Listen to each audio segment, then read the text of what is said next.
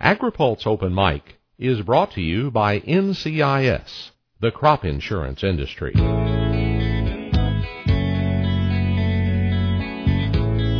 With increasing commodity prices, higher price volatility, and rising input costs, America's farmers and ranchers are relying on crop insurance more now than ever before to provide individualized protection and to secure operating loans.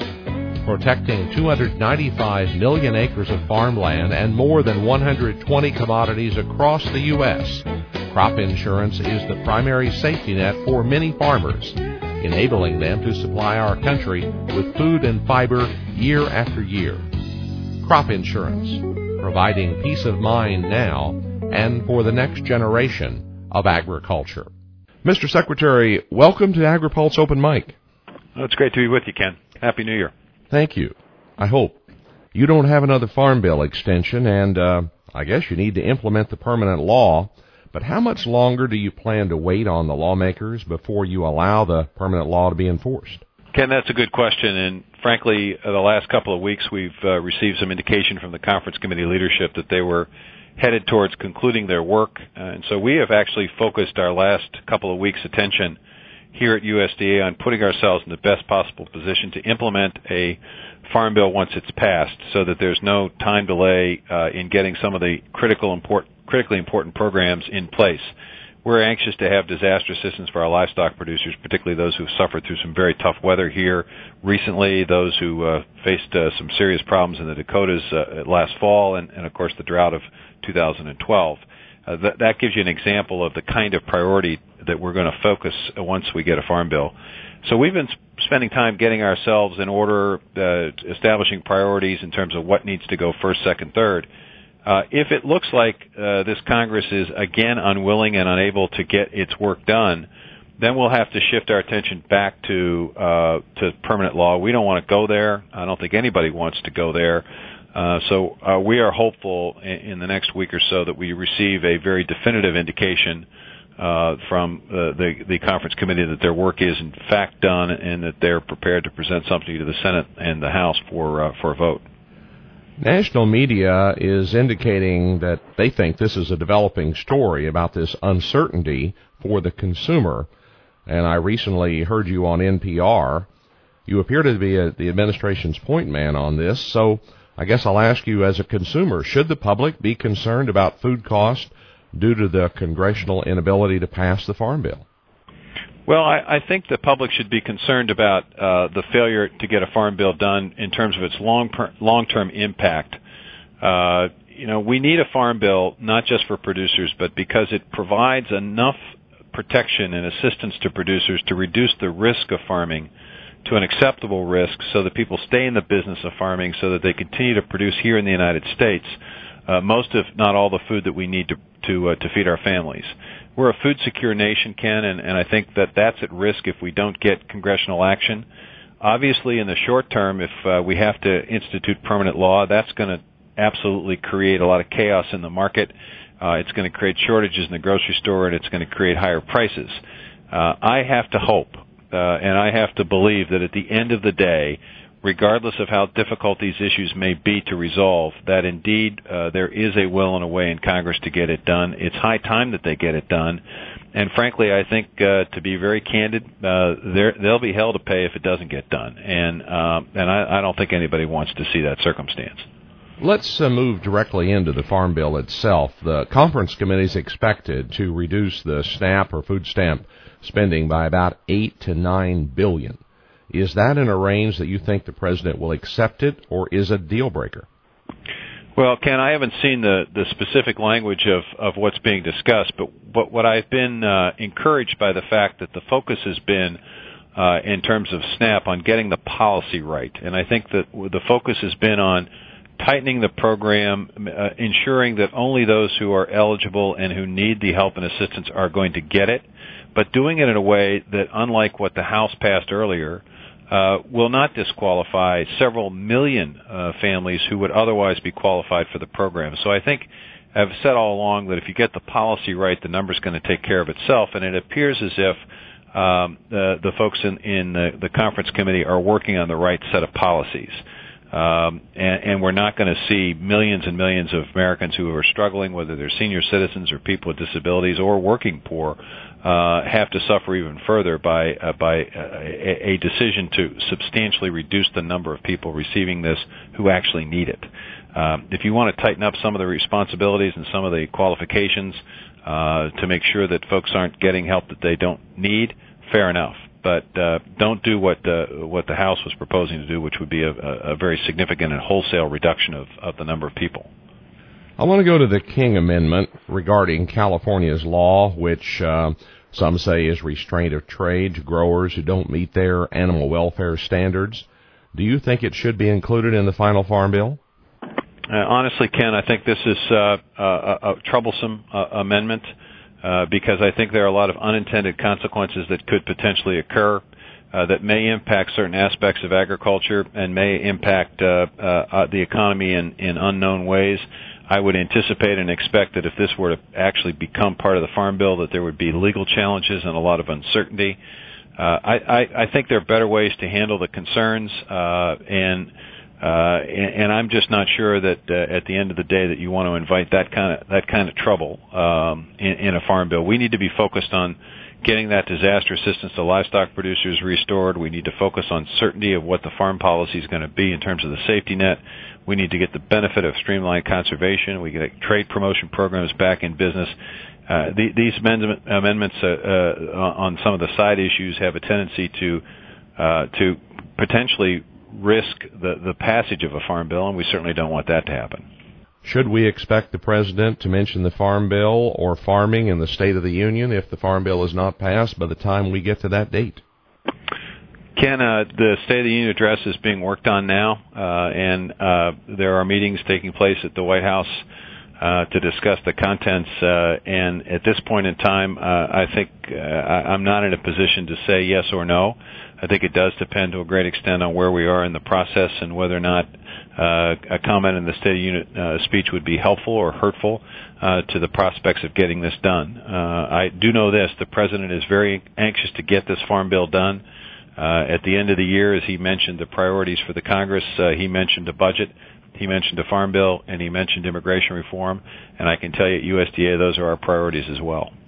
Let me move ahead to some other areas that, even though the Farm Bill is in the forefront, I know you're dealing with. You recently brought the cattle industry and some other farm groups together to discuss the beef checkoff and finding a pathway to increase that checkoff rate. Why is it so difficult for these groups to find common ground? That's a very good question. It's actually a question that I asked when I met with the groups. There are a variety of different ways to look at the beef checkoff within the cattle industry. There's not a uniform understanding or agreement as to precisely what the checkoff should be doing and how it should be doing it. And there is a difference of opinion about which law, whether the laws that were passed in the 80s or the laws that were passed in the 90s should be used to sort of create a new avenue that would result in an increased assessment and an increased promotion of the industry. What I stressed to everybody when I met with them was that it's in the long-term best interest of every cattle producer in the country to get this checkoff right. And that if folks have to work with each other, have to compromise, that they're much better off doing so than having this, this situation now where the cattle industry is divided within itself. And the result is the assessment is not being increased, and as it's not being increased, we can't be as aggressive in promotion and in research as we need to be. There are a lot of benefits that come from these checkoff programs, and I think it's important for folks to find common ground. I've been very impressed with the work of the Farm Bureau and the National Farmers Union as larger farming operations who are engaged and involved in these conversations, encouraging folks to get to a middle place. And I'm confident that's going to happen. It's taken longer than I think a lot of us would have anticipated. But at the end of the day, if we get a better checkoff, if we get an opportunity to increase the checkoff and an opportunity to be more aggressive in promotion, the cattle industry is going to benefit. Mr. Secretary, literally all segments of agriculture want a change in immigration laws to allow more workers to enter this country. With immigration reform being one of President Obama's key priorities, what's your view of the likelihood of that happening in 2014? Well, I would say, Ken, I need three things as the Secretary of Agriculture to ensure that agriculture can have a profitable and a optimistic future. One is obviously a certainty of our own budget here at USDA, which we appear to be on the way to getting done. Certainty of farm policy through the passage of a farm bill and the passage of comprehensive immigration reform. I'm encouraged by the fact that the Speaker of the House has indicated it's an area that he is interested in pursuing. I'm encouraged by the fact that the chair of the Judiciary Committee, Representative Goodlatte, has suggested that he has some ideas and thoughts. I don't think it makes much difference whether you have a comprehensive single bill or whether you have a series of smaller bills that deal with similar issues. But if we can get certainty of workforce, if we can get a pathway to legitimacy for those who work in agriculture and those who work in some of the occupations impacting agriculture, if we can get a tighter border, greater border security, if we can get the benefit of people paying their fair share of taxes, I think at the end of the day, Congress can get this done. And I'm hopeful that, two of the great things that they do get done in 2014 are a farm bill and a comprehensive immigration bill. One other area that seems to be getting play, especially on the West Coast, is the labeling of genetically modified ingredients. There was a referendum in Washington State. There was another in California that both failed. But now General Mills has announced it's going to sell non-GMO Cheerios. And I wonder what your view is of that type of action by a major food company. Well, this is an issue, obviously, that has gotten some attention because of the referendums and because of state legislative action. I think there are 26 to 28 states that are either considering a referendum or considering legislative action to involve or create labeling responsibilities. You know, the reality is that you aren't going to have a good system if you have 26 different ideas about how this should be done. That's why I have asked the FDA, who has the major responsibility in this area, to work with us at USDA to see if we could find a 21st century solution to this issue. And by 21st century, I mean utilizing technology to provide consumers information, but doing it in a way, Ken, that doesn't suggest that there's anything unsafe or dangerous about the product that you're buying. The concern that a lot of folks have with this labeling conversation is that it isn't just simply about giving consumers the right to know. It is the way in which it would be done, which would convey a message about a product that would be incorrect. There is no safety issue involved here with the use of GMO foods. There's no safety, there's no research that suggests that there's disease or illness that's related in any way, shape, or form to the use of GMOs. But when you label in the United States today, you're labeling either to warn of a particular hazard or to provide nutritional information. This would go in a slightly different way. This would create that impression that there might be something unsafe about a product. I think a better way would be to take a look at the fact that as smartphones are expanded, as scanners are available in grocery stores, you could provide what is called a QR code. It's that fuzzy-looking little label that's on a lot of products that often is used by the company to give you more information about the product. You could create a system where a registry, if you will, of ingredients and of contents in a product could be available for any consumer interested in finding out with precision precisely what's in a product, but it wouldn't create any unnecessary concerns on the part of consumers that weren't necessarily interested in that particular aspect. There are lots of different ways to discuss this issue. I think it's an issue that, frankly, is not going to go away. I think it's an issue that's going to cost an awful lot of money if these referendums keep popping up. And I think that everyone should be focused on trying to get to a place where we provide consumers information, but we do it in a way that doesn't send the wrong message about a product.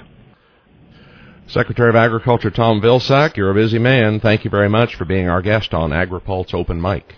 You bet, Ken. Take care. AgriPulse Open Mic has been brought to you by the crop insurance industry, providing peace of mind now and for the next generation of agriculture. I'm Ken Root.